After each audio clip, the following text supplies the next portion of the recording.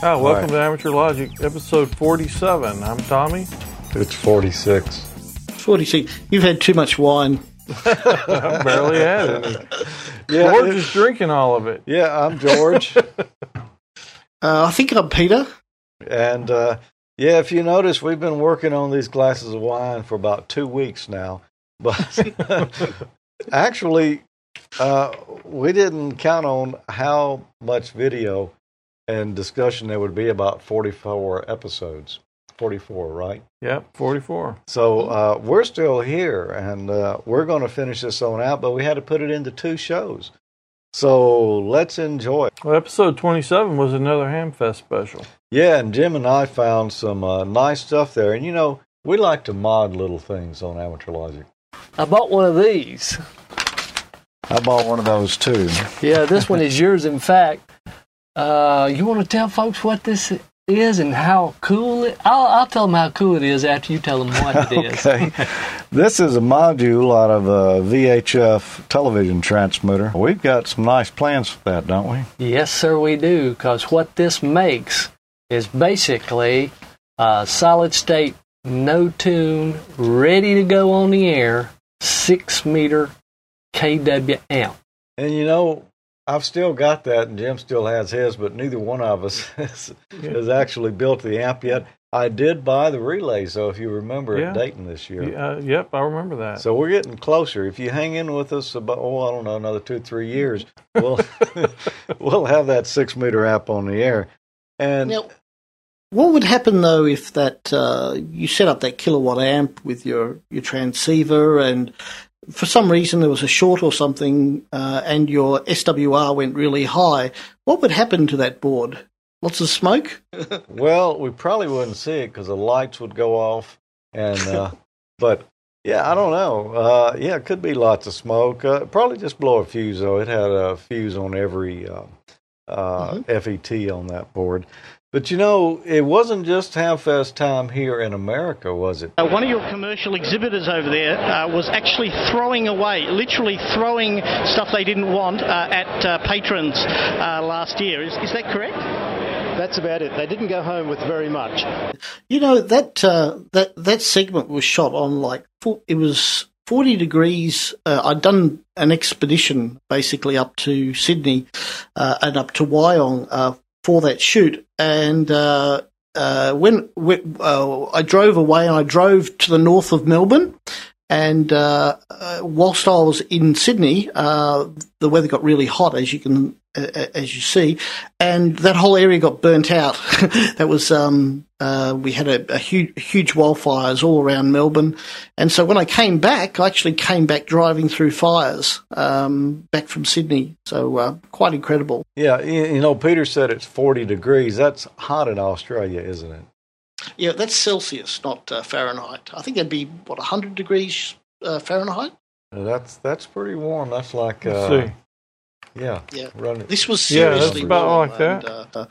But the other thing I should mention, though, is due to various reasons, I haven't been able to go back to Wyong, but fingers crossed, I'm hoping to go next January or February. The next one that's on will be good fun. Duck and cover, Peter, duck and cover. When they're throwing stuff. There is actually one thing I want to do, by the way. I should mention this. Don't know whether I'll be allowed to do it, but as you know, with radios, you can load up any piece of metal, basically, as an antenna. You just use an antenna tuner. I thought about the idea of actually loading up the Sydney Harbour Bridge with a, let's say, a 2-metre HT. But whether I get permission to do it or not, I don't know. But it would make just about the biggest antenna in history. I think I would go for 160 meters or lower because, boy, that's going to be a pretty long wavelength there. Yeah, it's not quite resonant, is it? Yeah. Up in episode 28, we didn't have a lot of special stuff going on there, but I tried my hypnotist exercises here and to put the audience to sleep. This segment is going to contain mostly drawings and charts, but I think if you can stay awake through it, when we're finished, you'll understand a lot more about radio receivers and what an IF is. That was good, huh? That was great. Yeah. I don't know. I think I must have been asleep when I recorded that. In 29, we decided to do the David Letterman thing. You're a redneck ham operator if one leg of your dipole is tied to the outhouse. Needle nose pliers are needed to turn your transmitter on and off. Oh, man. 3, you paid more for your mobile antenna than you did for your wife's wedding ring. You paused for ID every 10 minutes while you were on your honeymoon. Your spouse says, "Honey, do you love me?" And your response is, "Roger, Roger, Roger." Your trailer house is part of your antenna. Your mobile radio costs more than the vehicle it's mounted on. Your power supply consists of jumper cables hanging out the window of the shack attached to the battery of your truck. Number 9, your HF rig is the latest ICOM or Kenwood, and your desk mic came from Radio Shack. Number 10, your idea of RF is real fine audio. Number 11, your homebrew amplifier resembles a moonshine whiskey still in Alabama. Number 12, your TV antenna and 10-meter beam are one and the same. And number 13, you own a linear amplifier but no lawnmower. What's wrong with that one? I don't understand. Yeah, top 13 there. That was good. I don't remember where that came from, but we gave credit to them in that episode. Oh, yeah, they were good. Mm-hmm. Yeah. Yep. And apparently we must have taken a break because we're up to episode 30 and it's already another Hamfest. Oh, wow. Another 6-month hiatus. Yeah. We looked at new stuff this time. First product is a small 2-meter antenna. It's about 7.5 inches long, but it's within a dB or two of what a 3 or 4 foot whip would get you. Well, we ran into our good friend Tom Brown. It's good to see you. Hello. Yeah.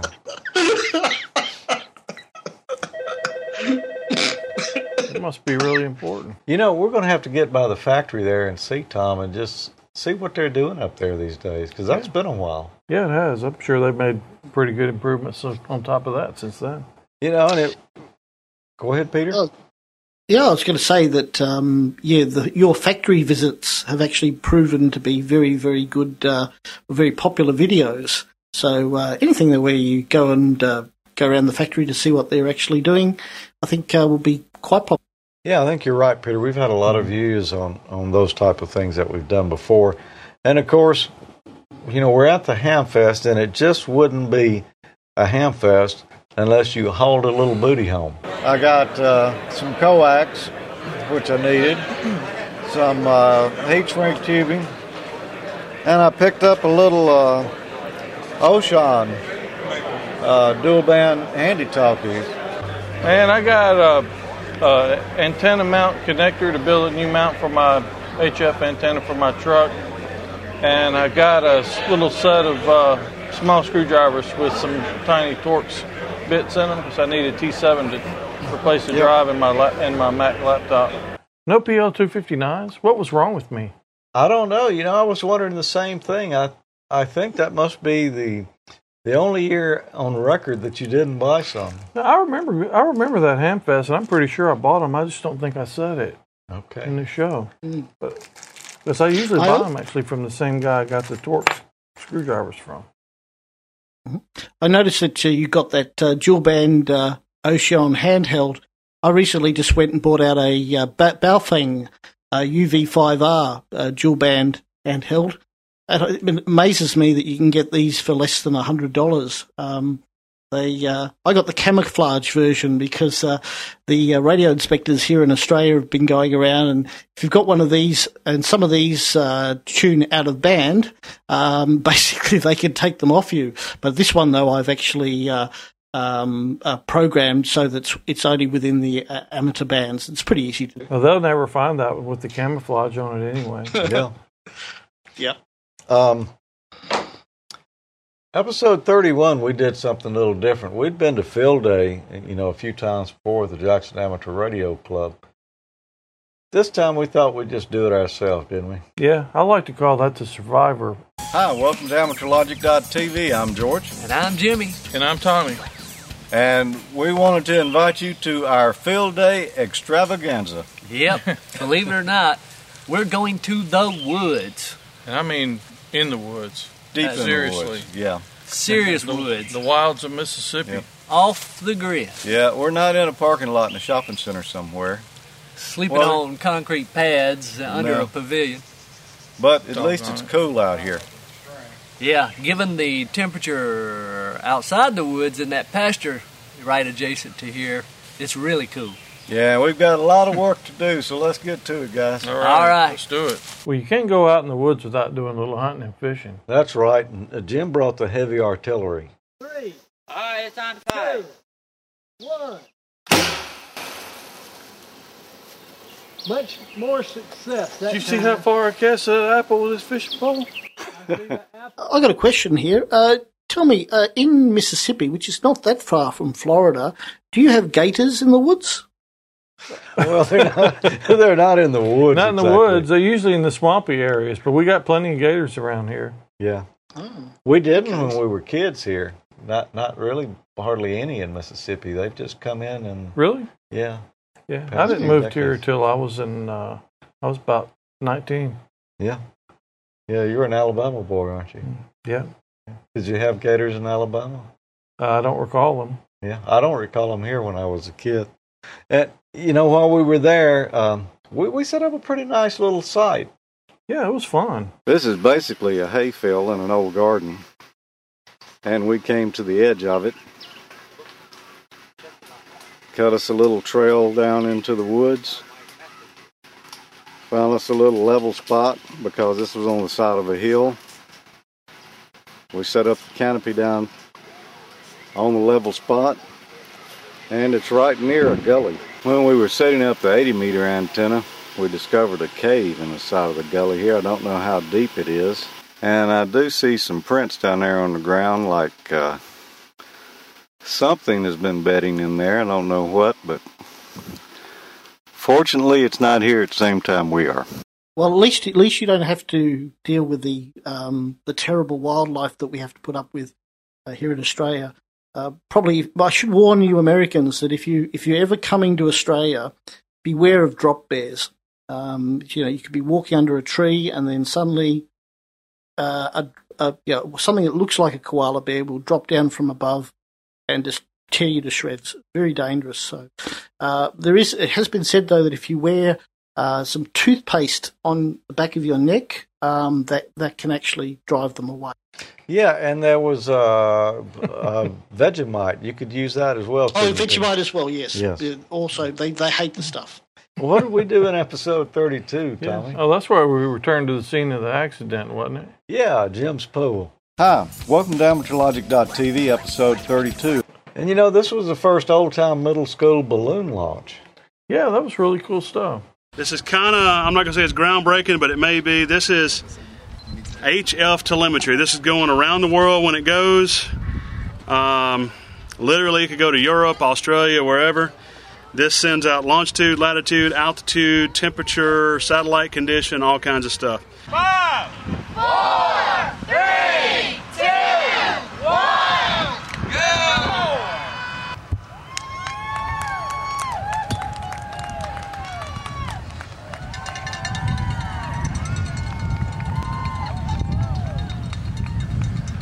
It's at 65,000 feet, so it's dropping.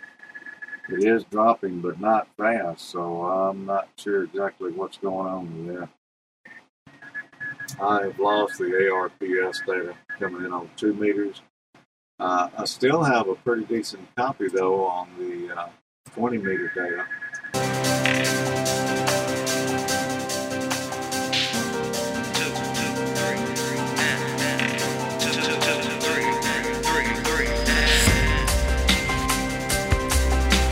Yeah, those balloon launches sure look like a lot of fun. I'd love to see somebody actually get a Comtech ATV transmitter module and put one on a balloon and actually transmit down on, say, 23 centimeters, and you'd be able to watch, the video in real time, which would be really, really good. Yeah, I don't know if that's been done or not, has it, Tom? Yeah, I don't think so. That would be pretty cool. It hasn't here. It may have been done somewhere else. Do y'all launch balloons down there, Peter? Oh, we do. There's a group over in South Australia who I was trying to get involved with, but unfortunately been busy with other things, but they've launched quite a few balloons over that way. Okay, interesting stuff. Well, after that, it was episode 33, and Tommy made a little trip over across the state line to Huntsville. There were tables and tables just full of every kind of electronic component you could think of. Gauges, project boxes, rubber feet for your project boxes, knobs, all types of components. It's a great place to go stock up if your supplies are running low. And while you were in Huntsville, Tommy, I decided to take a trip across the state line myself and went to California. Yeah. My first trip and my only trip to the Twit Studios. Yeah. I arrived at 3 o'clock just in time because we were scheduled to go on live with Ham Nation at 4 o'clock. I had a quick look around, and yes, it looks just like it does watching it over the internet. This is a table where we taped Ham Nation. The guy in the background with the hat on is Roger, the designer of the studio. I still had a little while before we had to go on with the show, so I took a quick look at the W6TWT Ham Shack. George, when you were at the Twit Studios, tell me, what antenna have they actually got set up there? None. None? No, seriously. There were thousands of dollars in radio equipment, no antenna. There were temporary antennas set up on the roof, and they did not work very well. The noise level was so high down there that we could hardly pick up anything. And I don't know that permanent antennas have been installed there yet, but Gordo was supposed to be in Petaluma this week that we're shooting this. You're probably watching this a couple of weeks later, but possibly they got some antennas up while they were there. Now, you know MFJ pretty well. MFJ, I think, make a product where, if you can imagine this, you put up an antenna, let's say a vertical, and then you put up a second antenna, and what the product does is actually beats one signal against another. In other words, if it can actually, if you can sort of get the second antenna sort of focused on the source of interference, you can actually remove it from the first signal by beating one signal against the other? Yeah, actually, it's not beating. What it is phasing. And actually, that's a noise canceller unit, and I've actually had one here. Martin and Richard sent me one to play with to see if maybe it might help in that case. And when I hooked it up here, I was not having a noise problem. And so, unfortunately, it really didn't do much for me, but I've sent it home with Wayne, who has a horrendous noise problem because he's using indoor antennas. And he's supposed to get back with us on that. And, maybe we can give you a report on that. I know for the little bit of noise I did find, it actually, it did seem to do a little improvement. But, I just wasn't having the types of noise here that, this would be useful with. I had a great time on that trip, and unfortunately, Jim had to stay home. He didn't get to go anywhere that month. Yeah, that's when he worked on his audio interface, right? Yeah. Unfortunately, I think there were some problems we didn't uncover until several episodes later. Oh, yeah. Hang on here. I messed up. Just a second. Let's delete that wire. We don't want our wires crossed. Episode 34, we like to build stuff at amateurlogic.tv, and every now and then Jim would build something, and 1 month he played with stepper motor. If we take a volt-ohm meter and put it on our positive and a common, we're going to see X amount of resistance. We should see that same amount of resistance between this set of wires. Well, Jim's not the only one who likes to build stuff. Of course, I actually built my first regenerative receiver, and also it turned out to be my first receiver with a valve. First time I'd actually ever built something with a valve. Yeah, and for Americans, that's a tube. Yeah. No, I thought a tube was like an underground railway system, like in London. No, that's a valve. That's a subway. And this is the one you should build. All the parts can be obtained from your local electronics store, and the valve and 9-pin miniature valve base can be obtained off eBay. As you can see, hand capacitance does affect the radio. It really should be mounted in a metal box. And we're up to episode 35, and after 7 years, there's a few Christmases in there, and this is a Christmas episode, Tommy. Hi, welcome to AmateurLogic.tv, episode 35. I'm George. The Christmas episode. I'm Jim. And I'm Tommy. Ho, ho, ho. And I'm Peter, and it's sort of like Christmas down here, but upside down. I built a Cantenna way back in episode 3 of the program, Tommy, and Peter just, I don't know, he thought he would go double barrel or maybe double length, Peter? Yeah. Oh, what I was trying to do was just to simplify the design a little bit so that people didn't have to do soldering. And I think what I came up with was actually good. Also, I was using a couple of tips that Peter, VK3BFG, actually gave me, such as using the little copper rods that you get from model aircraft shops to use that as the antenna. And it worked quite well. Here it is, the Australian Cantenna. And basically, it's very similar to to the one you guys built.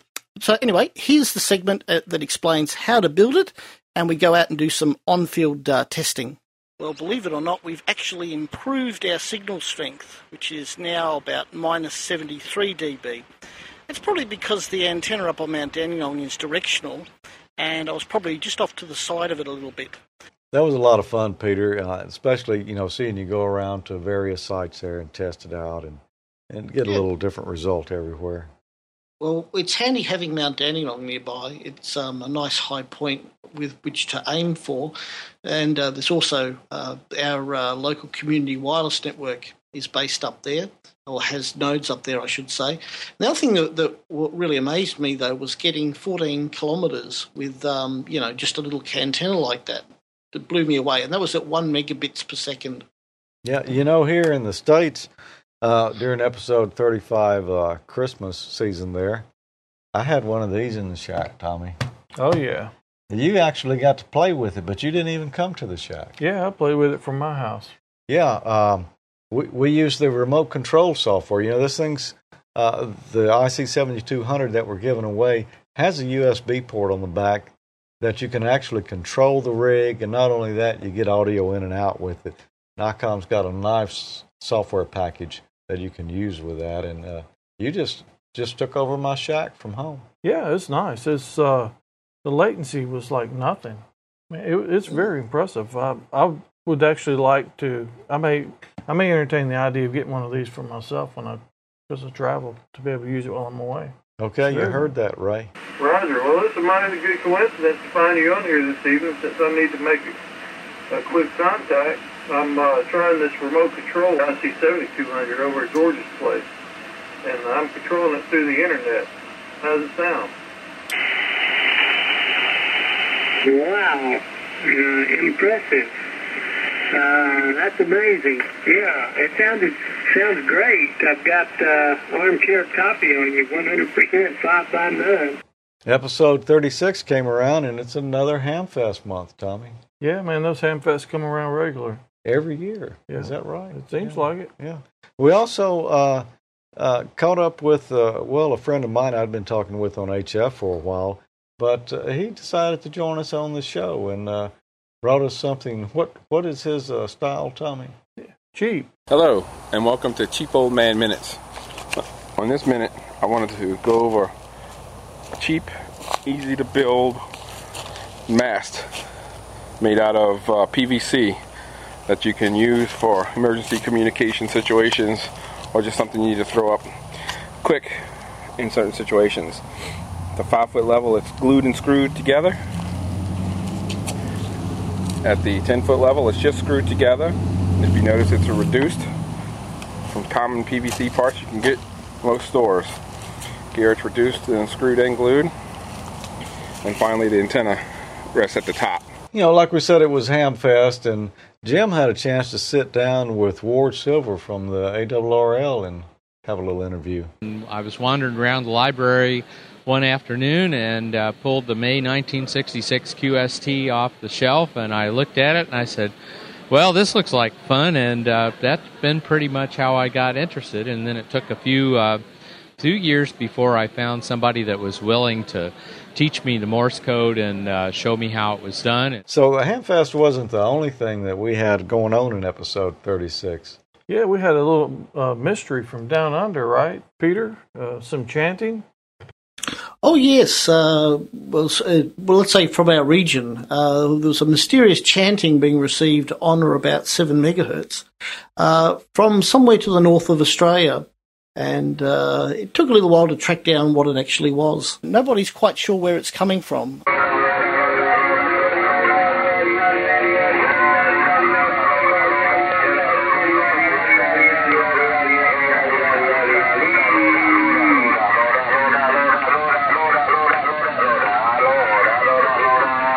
So, Peter, did we ever decide what that was?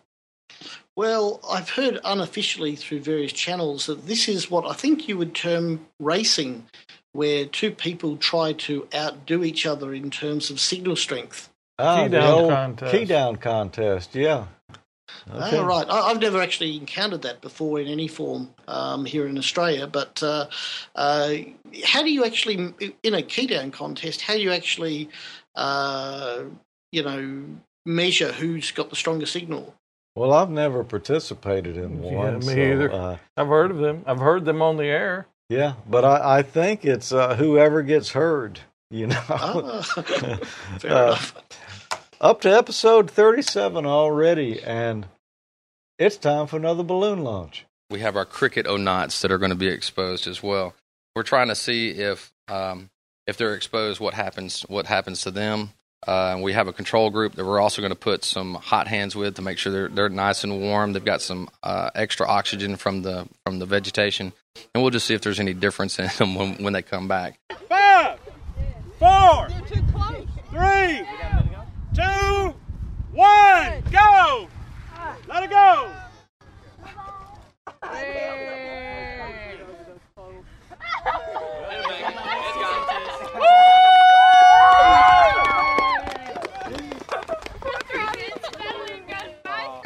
You can see here at the last few minutes as it came down through the different layers of wind there, how it turned back and changed its direction. I'm zooming in here. Looks like it landed in the top of a tree.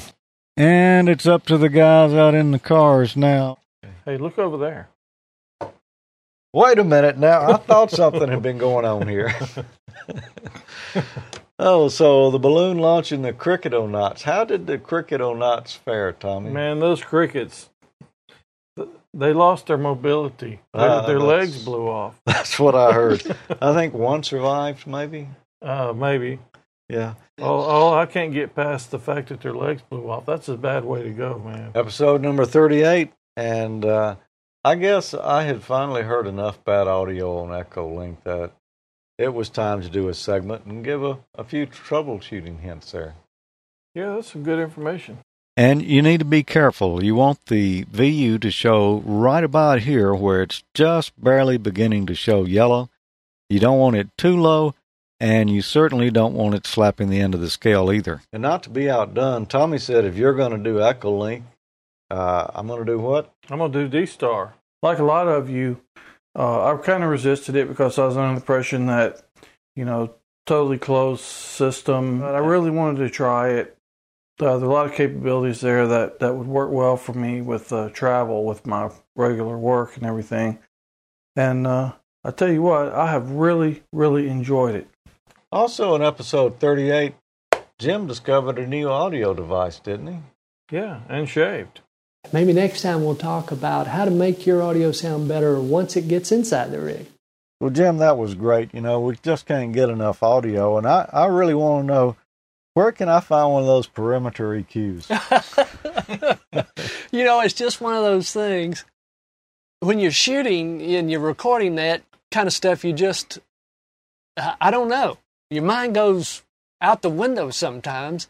Because I've been calling parametric EQs all my life, except for that one moment. Time. Yeah, I know what you mean. And it was pretty good how when you talk about how where the audio leaves your mouth, where it's going to go. Most of the time I'm concerned who's going to hear it and if it's going to get me in trouble. Yeah. Yeah. You know, Tommy, I never did find that perimeter EQ. Man, we're going to have to find out where Jim got that. Yeah. Up to episode 39, and let's see, that must have been April because I went to the NAB show and met up with our friend Randy Hall. Hi, Randy. Hi, George. Good to see you again. Yeah, it's good seeing you again. We first met where?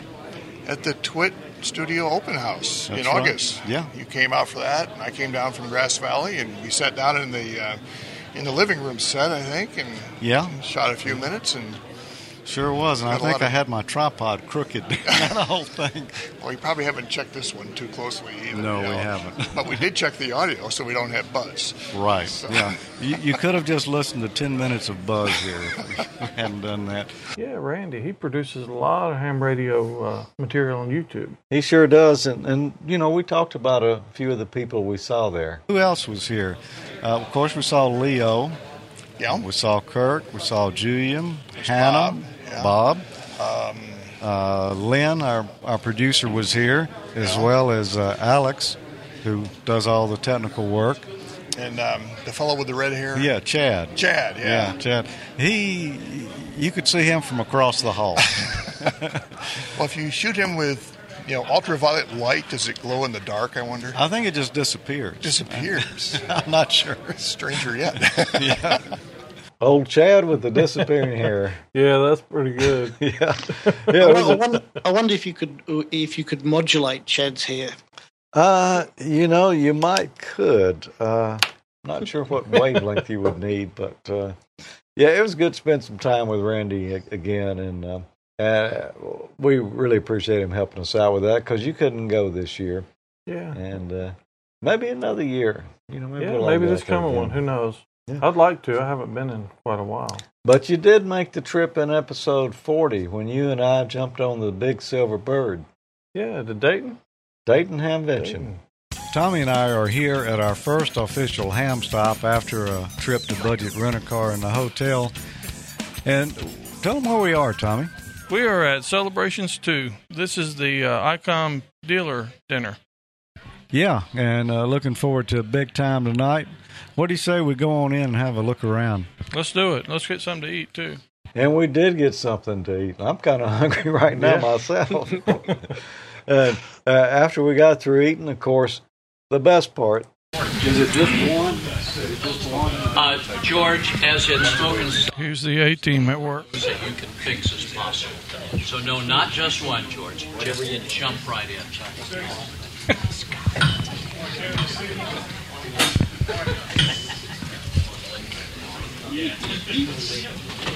Yum, yum, yum.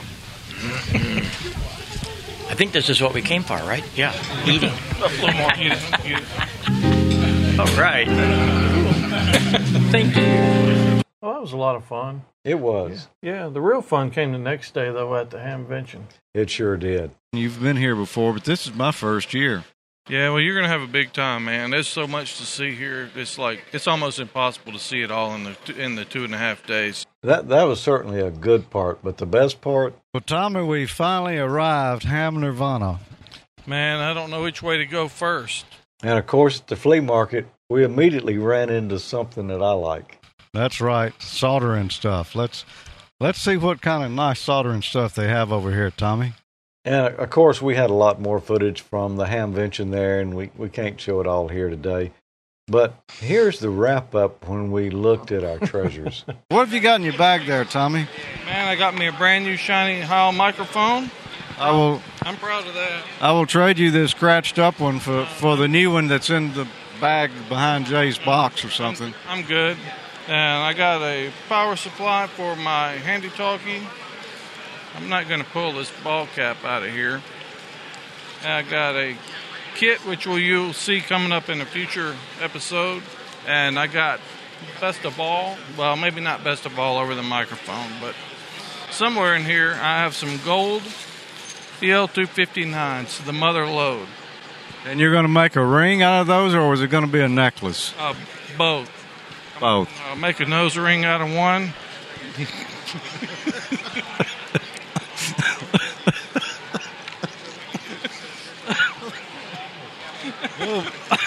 We found the blooper. That might be going just a tad too far. Yeah. Are you just going to screw it in? I think that was one of the more classic moments of the show. What do you think, Peter? Oh, definitely there. Definitely, George. Yeah, we had a big time there. It was great, man. We got to go back next year. Yeah. Oh, yeah, no doubt. And, of course, we were into the summertime now.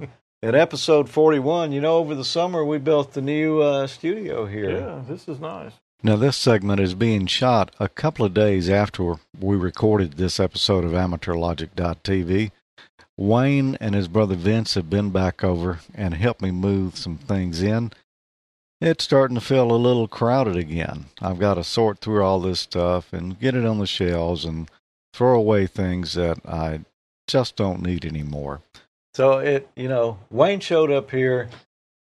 He thought we were going to go do field day, and I put him to work building the new shack here. Yeah, well, that's where he had his weatherman debut, too. Yeah, and you were smart enough to stay away from here and actually went to field day. It was field day. Yeah, another field day.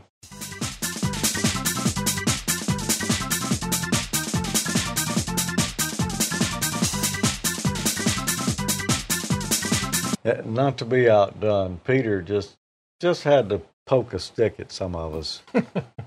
Oh, yes.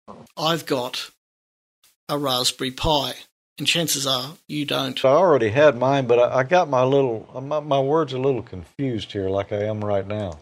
Peter, I know you've been having a lot of fun down there, and unfortunately, I've got what you've got, but have not had a chance to play with it yet. Tell us what you've been doing. That didn't sound right. No. That's absolutely good. We're going with that. You're not cutting that or taking that out. Yeah, I don't know. Sometimes you have these good ideas, and they just don't pan out when you open your mouth. Yeah, that was funny. In episode 42, Jim wasn't here, but we had a virtual Jim with him. Hi, welcome to AmateurLogic.tv, episode 42. I'm George. I'm Tommy. I'm Peter. And I'm Jim. In tune with the Dummy series, I decided to do a Raspberry Pi for Dummies. Not actually. I mean, I just showed you how you can get one started because the information is kind of scattered out there, and a lot of people don't like to read, and they can just watch this video and follow along at home and get their Pi booted up. So today, I'm going to show you from ground zero how to start to get your Raspberry Pi up and running. Yeah, just pretty much follow the video instructions and you're good to go, right? Pretty much. And, we had to do a little update with you, too. How'd that nose ring project come out? Yeah, it's painful. I had to give that up.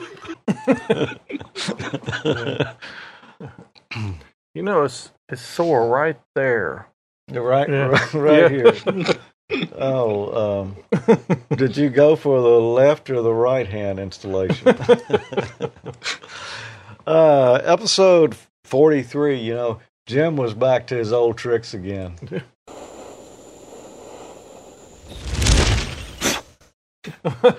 Yeah, you never know. You get Jim and Fire together, and boy, you got a combination. You got a good show and a lot of views. Yeah. And then down to the last show before the 7th anniversary. And that's when I just went to MFJ, and it seems like only last weekend, and I think it was. Yeah, it was. It was good to run into him again, and we'll be seeing him at MFJ here in a couple of weeks, too. Yeah, you keep rubbing that in. Yeah, I do. Yeah. We'll bring you back a chicken bone. Yeah, just bring me back a wing with some meat still on it. And to wrap up 7 seasons of AmateurLogic.tv and the classic traditional style, holding up to the high standards that we always try to achieve. We're going to look real dumb on here, man. Yeah. Okay. 7 years of AmateurLogic.tv and still laughing. 7 fun years, man. 7 fun years for sure. Well, it's taken us 2 weeks, but we finally polished off these glasses of wine here. Yep, it's been a long 2 weeks. Yeah. How did you turn out with yours, Peter? Did you get to the bottom finally? No, still a little way to go yet, but, I've got another 7 years to get there. We've got a little left in here for the next, that'll be 14 years, the 14-year show. This will be good in age by then. Yeah.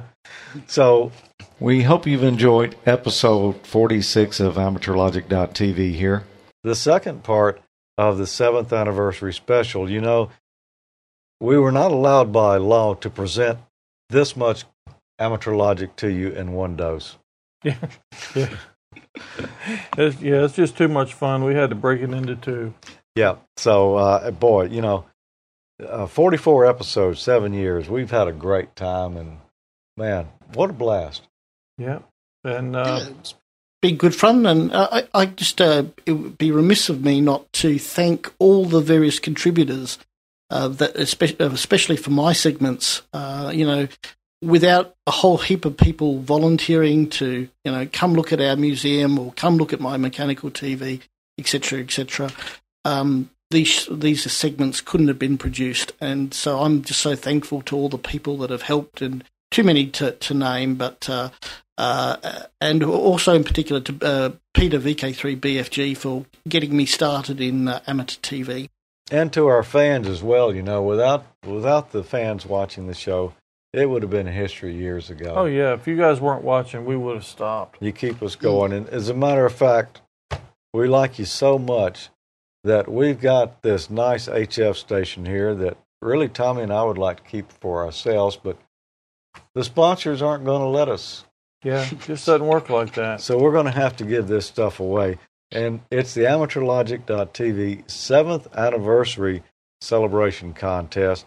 Some great prizes here, some great sponsors. We've got ICOM America, MFJ, Heil Sound, Gordon West Radio School, and the Wireman. They've all donated prizes here for a great package. We've got this IC7200 here that Tommy and I have both laid hands on. Peter laid a virtual hand on it. You want it. Also, we've got. I do want it. We've also got this great MFJ 4230 MV power supply. Let me lay my hand on that. There you go. And we've got the MFJ 925 auto tuner. Yeah, you have to just settle for a finger down there. Well, yeah, okay. And we've got the cable that connects those two together, so you just pop one button on the front of the radio, bam, your antenna's tuned right up. Of course, you're going to need antennas. Absolutely. So we've got a 40-meter off-center fed dipole. We've got another one, don't we, Tommy? We do. We've got an 80-meter off-center fed dipole. Okay. And this 80-meter one will work 80 and 40 meters. And the 40-meter one here will work 40, 20, 10, and 6. And we've also got a great microphone here to round out the package with. It's the Heil ICM microphone designed especially for ICOM rigs. And you're going to need some way to hook these antennas up. Yep. What have we got here? Man, we've got some RG213 Enhanced 213. Enhanced 213, 50 foot of it. Yep. Donation by the Wireman. By the Wireman. So it's good cable because everybody buys Wireman cable at the Ham Fest. Yes, I do. At least, yeah, we do. I don't know if they have Wireman down under, but... No, I'm not familiar with it myself, but then again, I don't tend to buy a great deal of cable. Yeah, so. Good stuff. And not to be outdone by all these manufacturers, Tommy and I are throwing in 2 PL259s apiece. Yeah, and you know how hard it is for me to give these up. You just don't know how hard it is. I had to pry those out of his cold dead fingers practically. To be eligible to participate, what's the rules there, Tommy? Excuse me. You must be a licensed U.S. amateur operating with a U.S. shipping address. Okay, let's start that again. Well, first of all, you must be a licensed U.S. amateur radio operator with a U.S. shipping address. Yeah, and we're only going to take one entry per applicant, so don't send more than one or you could be disqualified. Mm-hmm. The winner is going to be responsible for any taxes incurred. And the winner agrees that we can use his or her call sign and name in any promotional or news items related to the contest. And contestants must not be an employee or affiliate of AmateurLogic.tv, ICOM America, MFJ Enterprises, Heil Sound, Gordon West Radio School or the Wireman. Yeah, so, as much as we'd like to keep this gear, looks like we can't. It's not going to happen. So let me get this right. In order to enter, I have to quit Amateur Logic, get a US shipping address, and become a US amateur, right? Yes, and you've got, That's Okay. pretty much it, Peter. Then But you're you in. can only enter one time now. And you've got to have all that done pretty fast. Yeah. Okay. So to enter, we want you to send us an email to contest2012@amateurlogic.tv with only your call sign in the subject line. Just your call sign, because we want to be able to sort these things out fairly and quickly. And in the body of the message, we want you to give us your name, your call sign, your class of license, and the address. Now, be sure to put your address in there because we need to know where to ship this. And if you don't put it in there, we will keep it. Yeah, we'll take it to my house. Submissions must be made between Monday, October the 15th, and Saturday, December the 8th of this year, 2012. Yeah, so that means somebody is going to have Santa stuff a nice HF station in their stocking this year. Yeah, it's going to be a great Christmas. Yeah, and the way we're going to select the winner is we're going to take all the entries, basically throw them all in a hat, and randomly draw out a winning entry. Now, if for some reason the entry that's drawn is determined not to be qualified, we'll just draw again. So, hey, very simple rules there. And tell all your other amateur friends that maybe, don't know about it. Well, maybe you don't want to tell them, so you've got better odds yourself. But for more information to get the full contest rules, visit amateurlogic.tv/contest. So great prizes. We appreciate everyone watching Amateur Logic for the last 7 years because, frankly, without you watching, Yeah, we would have stopped a long time we ago. would have stopped a long time ago. And I just remembered, we ought to talk a little bit about this rig here. Yeah, let's tell them a little bit about it. Yeah, I have the official wrong book here. How did I do that? Here's the right book. Oh, that was handy. Yeah, okay. The one thing, well, there are many things about this rig that you're going to like, but, it's got DSP features in it. And there's two different kinds of DSPs that are out there. There's DSPs that work on the AF section of the radio, which is the audio. And there's also DSPs that work on the IF section of the radio, which is prior to the audio, up around the AGC chain. This particular rig has the IF DSP, which is the type that you really want. And there's several reasons for that, because AGC loop management. If we go in and we tune out an offending signal with the IF DSP in this rig, then that signal is not going to affect the AGC. The AGC's automatic gain control that tries to turn the gain up and down of the radio depending on the strength of the signal. And sometimes if you've got a weak signal here and a real strong signal comes in and interferes with it, the radio just says, hey, I see a strong signal. It turns the gain way down to where you don't hear the weak signal at all. Well, the way this radio is built is that once you notch out or tune out, whichever method you use in the radio to eliminate that offending signal, the AGC is no longer affected by it. So when that strong signal comes in, the weak signal doesn't take a dive. It stays right up there, so you get to hear it. Nice. And they call that AGC loop management. Digital IF filters are also built into here, so you can adjust the bandwidth of the radio, which means you don't need to buy external or extra crystal filters to go in this radio. The IF filters that are built in here work in the IF via DSP, and they'll get those edges of your passband just as sharp as you need them. So no need to rely on expensive mechanical filters. And also, this radio has twin passband tuning, and I think that's an ICOM exclusive. And what it allows you to do is shift the bandwidth that you're receiving off of the primary frequency. So if you're right here, there's a signal right here beside you that's real strong. A lot of times if you've got your bandwidth wide on your radio, you'll hear this little irritating chirping sound. come in while you're trying to receive. And a lot of radios, you can go in and you can narrow up that bandwidth so that you don't hear that signal. It's sitting out here on the outside. But with a twin passband tuning, you just reach down there and grab one knob and just turn however much you want. You can shift what you're listening to around the frequency up and down a little bit, or you can just cut off one side of it. So plenty of options there to quickly eliminate those offending adjacent frequencies. Also, it's got manual and automatic notch filters in there because, you know, if you're on a frequency and somebody starts tuning up on top of you, what do you got, Tommy? You got a loud whistle, don't you? Yep. These notch filters will just cut that out, and because of where they're located, they're before the AGC loop. So on some rigs, even though you have your notch filter on and you don't hear that whistle, what happens is what I said a moment ago. The station you're trying to hear is turned down because the AGC sees that strong signal, although you're not hearing it.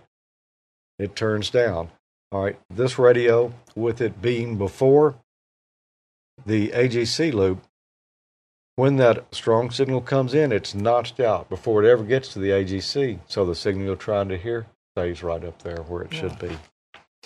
Also, there's a DSP, digital noise reduction, which a lot of rigs have these days. But there again, it's done in the IF of this rig, which gives it a little better chance to help get rid of that interference. You can do it down in the AF stage, and some people use clear speech speakers and things like that.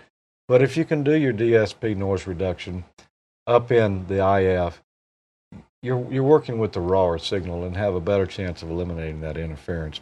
There's also a digital noise blanker in there with 100 different steps. And there's a lot of other things here.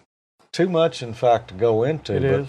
One thing we have played with is the USB port on here. Tell us about that, Tom. Yeah, that USB port can actually hook up to your computer, and that's the mechanism that communicates with the communication software, the remote control software. Mm-hmm. And it opens up the remote capabilities of the rig.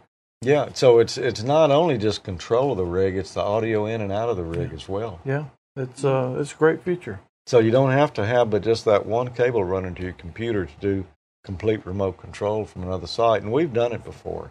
I don't remember what episode it was right now, but I think we mentioned it a little earlier here. So we know it works because we've done it ourselves. We've also got this fine 30-amp MFJ power supply, and it's a switching supply. And with it being switching, that gives us a certain advantage when it comes to size and weight, doesn't it? Yeah, it does. It's about half the size of my 30-amp. Actually, it's a switching power supply as well. But this, you can put two of these in the space that my other smallest one takes. Yeah, and it's also got a voltage adjustment on the front, so you can set it right on the voltage that you're interested in, which is maybe 13.8 for most of us. Yeah, actually, the other feature I like is the thumb connectors for the power cables in the back. They don't have those flimsy little screwdriver ones like some of the other ones. And there's also a switch on the front for the meter so that you can look at the voltage and the current. And, you know, normally most folks might just look at the voltage on the rig or of their power supply and say, I'm good. But you really want to be able to look at that current if you can, because that gives you so many clues as to what's going on. If you know you're running 100 watts, that current meter ought to always come to the same position. Mm-hmm. If you see it going higher than that or lower than that, you know there's something going on. Also, you know, if you're on sideband and you just key up a rig with no modulation, there ought to be very little current draw because the rig really shouldn't be putting out power when there's no modulation. It might be a little bit from noise in the room, but if you see that current go up pretty good when you've just keyed your mic, you've probably got RF coming back into your signal somewhere, and that'll give you a good hint. And below that power supply over there, of course, what have we got over there, Tommy? It's the MFJ 925 auto tuner. Nice little tuner. It comes with the cable that hooks up to the rig, so you can actually tune your antenna from the front panel of the rig.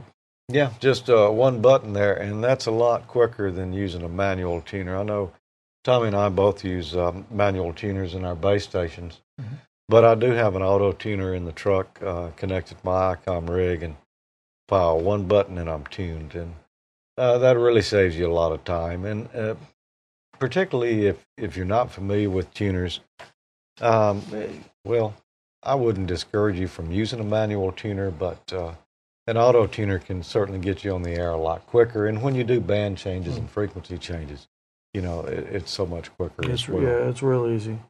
Also, the other prizes here, of course, we got to have antennas. So we've got these legal limit MFJ off-center fed dipoles, the 80-meter version, the 40-meter, 20-meter, 10-meter, and 6-meter version.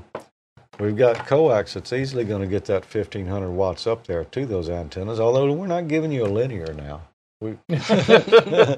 But your coax and your antennas are linear ready. This is, the RG213 enhanced from Wireman Industries.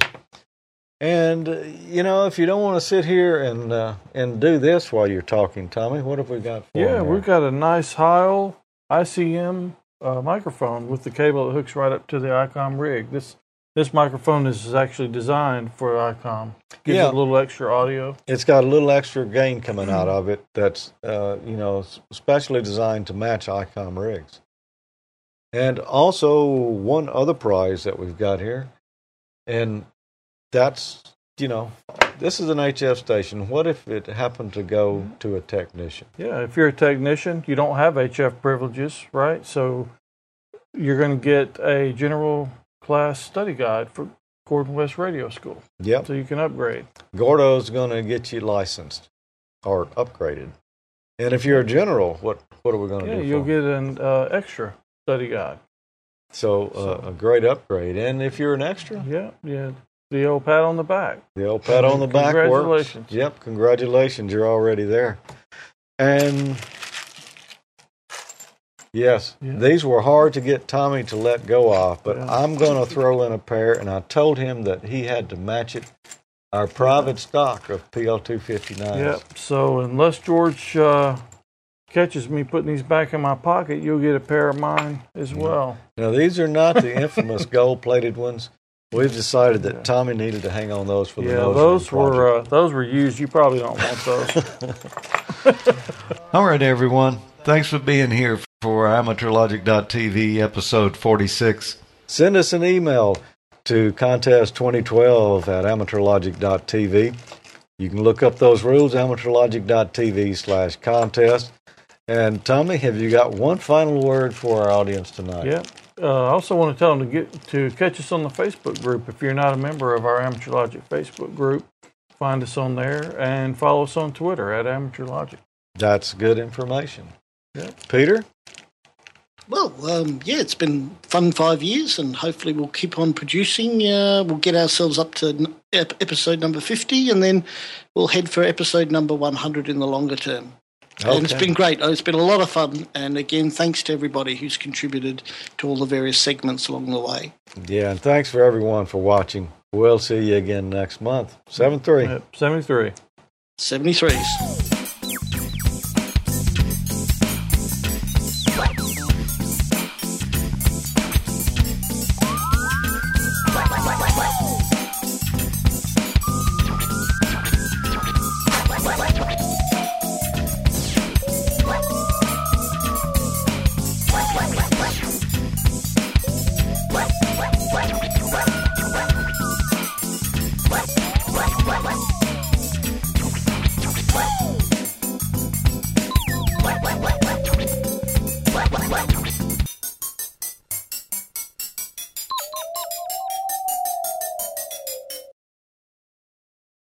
You must be a licensed U.S. amateur operating with a U.S. shipping address. You must. Okay, let's start that again. All right, let me just say that again.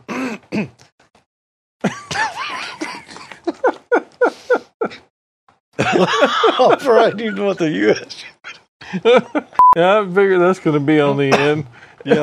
To be eligible to win this, Tommy, what's the qualifications? To be eligible to participate, what's the qualifications? To be eligible to participate, what are the qualifications? You must be a licensed U.S. amateur radio operator with a U.S. shipping address.